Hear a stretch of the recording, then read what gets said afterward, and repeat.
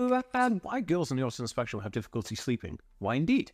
Let's get right into it right now. Guys, welcome back to the Ask Me World. My name is Dan, and I have autism and ADHD, and I make weekly videos all about this because I'm obsessed with helping autistic individuals reach their potential, create a better life, and urge them towards an existence that they love and they feel so proud of. We can all do these things together. We can create a better life and create a mission and a program and a motivation to help as many people. So if you want to join me on this mission, on this movement, then drop a subscribe by clicking on the notification bell down below in this video, or follow me on all my social media platforms, just at the Ask Me World. I upload 4 videos every single day.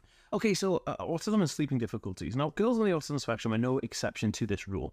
Autism comes with a bunch of other stuff. Autism creates the ability for your mind to run at 1,000 miles an hour. If your mind is going at 1,000 miles an hour, how on earth are you ever going to keep up, right?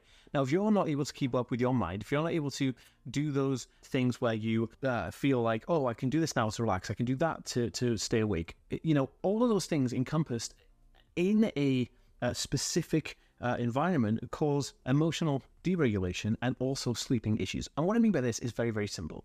If you're a female on the autism spectrum and you are trying to be the most productive in your day, you're going around your day and you are just killing it. You're doing all these tasks, your mind is active, and you're keeping that dopamine high, just going through these tasks, and you manage to do all your lists and using all these hacks and using these apps to get through everything. And then at the end of the night, you close your eyes and try to sleep. It's not going to happen.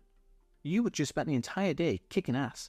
And now you're like, okay, brain, calm down. Doesn't happen. You need to create an environment where you start to calm yourself down in order so that you can then go to sleep. It's kind of like saying, it's like having an airplane stop in midair. It's never going to happen. The airplane's going to it has momentum. It's going to have to slow down gradually and park. Now, in terms of your brain, it's exactly the same. So this is what I'll tell you to do. Drink caffeine before bed. I know it sounds really, really like opposite, but stimulants help the autism brain because it helps increase serotonin levels, which will then increase your ability to sleep better. I know it sounds crazy. Bear with me. So have caffeine before bed, maybe a cup of tea, a cup of coffee before you go to bed.